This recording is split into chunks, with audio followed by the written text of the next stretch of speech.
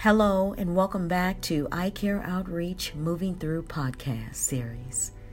Thank you for your continued support.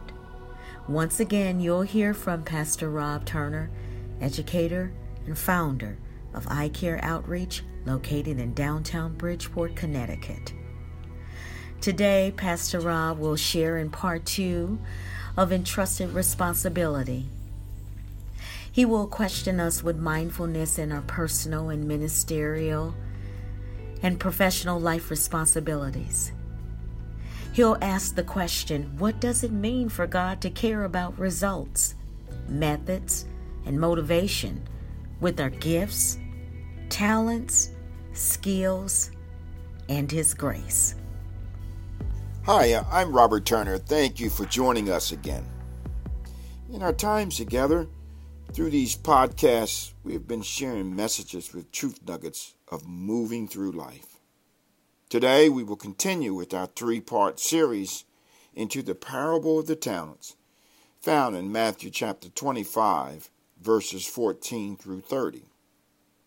In part 2 of this podcast, we will extract from the parable of the talents to reflect on considering practical application for our personal lives of entrusted responsibility. In this parable, Jesus' story revolves around a man who, before going on a long journey, assembled his own servants and gave each varying amounts of money to invest for him according to his own ability and answerable upon the master's return. They each are being asked to make commercial use of the master's possessions while he is away. Listen to the first 10 verses of this parable in Matthew 25, verses 14 to 23. I'm going to read out of the New Living Translation. Again, the kingdom of heaven can be illustrated by the story of a man going on a long trip. He called together his servants and entrusted his money to them while he was gone. He gave 5 bags of silver to one, 2 bags of silver to another, and 1 bag of silver to the last, dividing it in proportion to their abilities. He then left on his trip. The servant who received the 5 bags of silver began to invest the money and earned 5 more. The servant with 2 bags of silver also went to work and earned 2 more. But the servant who received the 1 bag of silver dug a hole in the ground and hid the master's money. After a long time, their master returned from his trip and called them to give an account of how they had used his money. The servant to whom he had entrusted the 5 bags of silver came forward with 5 more and said, "Master, you gave me 5 bags of silver to invest. I have earned 5 more." The master was full of praise. "Well done, my good and faithful servant. You have been faithful in handling this small amount, so now I will give you many more responsibility. Let's celebrate together." The servant who had received the 2 bags of silver came forward and said, "Master, you gave me 2 bags of silver to invest, and I have earned 2 more." The master said, "Well done, my good and faithful servant. You have been faithful in handling this small amount, so now I will give you many more responsibilities. Let's celebrate together." The word talents is commonly referred in reading many different Bible translations. Modern English uses the word talent mainly for skills or abilities, but this parable concerns money. In New Testament times, the Greek word used, talaton, talent, was a unit of exchange. A talent could be of gold, silver, or copper, each with its own value. It would be then, in our day, as denoting currency in terms of earning and buying power. The meaning of the parable extends far beyond financial investments. God has given each person a wide variety of gifts, and his expectation of us is to employ those gifts in his service. Like the three servants, we do not have gifts of the same degree. God has specifically given each of us talents to use according to our own abilities. God has gifted each of us gifts of refreshing, purposeful opportunity to invest. And he has entrusted us with competent provisions to responsibly use as we are moving through life. Listen, more pointedly, for the workplace, it commends putting capital at risk in pursuit of earning a return.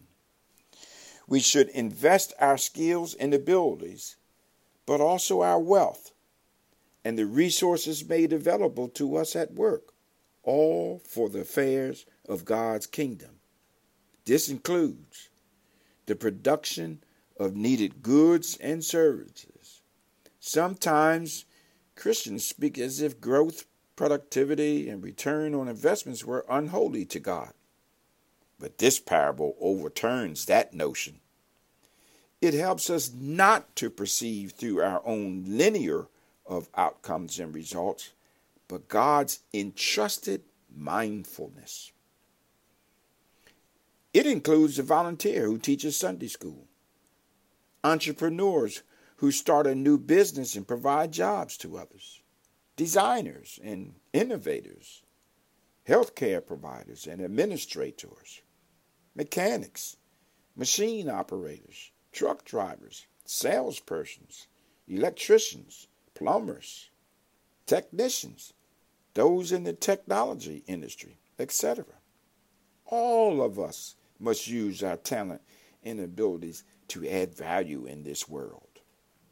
Notice in the end, the master praises the two trustworthy servants with the words, "Well done, good and faithful servant." In these words, we see that the master cares about the servant's results. Well done. The master cares about the servant's methods. Good. And the motivation, trustworthy, faithful. In this parable, each servant is entrusted with the care of what they were given, and the amount given is based on each servant's ability. The first two servants understood the instructions as well as the character and the temperament of their master. They both used the resources to double their master's money through their wise, mindful decisions. He has given each person wide variety of gifts, and he expects us to employ those gifts in his service. Our ability is the only measure and limit of our duty as well as of our right. We will give an account. So for a proper application of this parable, think of it to say that each of us have been given specific skills and gifts, and we are to use these to serve God and grow his kingdom until he returns. Since everything we have comes from God and belongs to God, each of us have been entrusted with the resources of time and varying levels of wealth. We are responsible for using those things in such a way that they increase in value. That is, in knowledge, understanding, relationship, and even more so in a spiritual sense. Christian believers should have a desire to grow and to learn. But a static Christian lacks that desire. This is not what Christ has called us to be. I have examined the static Christian in my own life. There's a difference in knowing and doing. Many Christians have lived such as I have. Know the scriptures, but not living the life of Christ using what he has given according to my or our own abilities. One of the names of God in the Bible is El Roi. It is commonly translated as the God who sees me, and is both a descriptive epithet for God, using the word El, God, and a modifier indicating a quality of God. Well, he sees me. He knows me. He has given me talent to invest in this world. He sees and knows you too. This parable shows us we will have to give an account for what he has given. It is a picture of what Jesus Christ has done and will complete. Though he has gone away, he will return.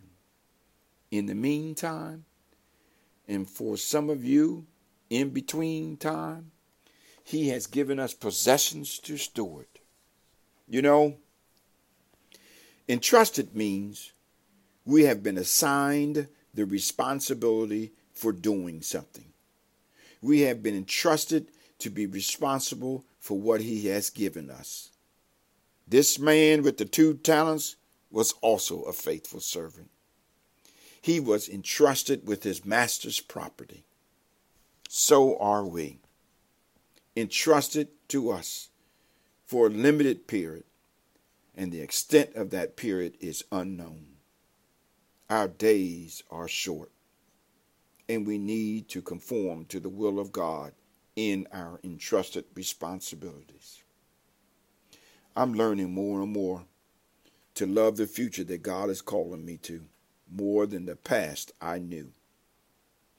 We must use our gifts, skills, and resources to encourage others and be salt and light wherever God has placed us, using the talents he has given according to our own ability. Let us pray.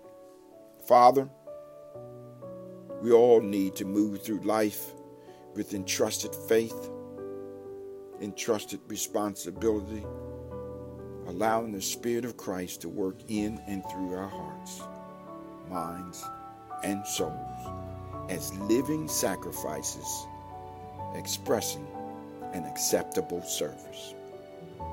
Hebrews 12, verses 26 to 28 says the earth and the heavens will be shaken, but we receive a kingdom which cannot be shaken.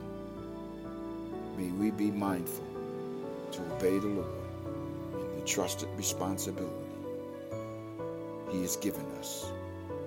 In Jesus' name, amen.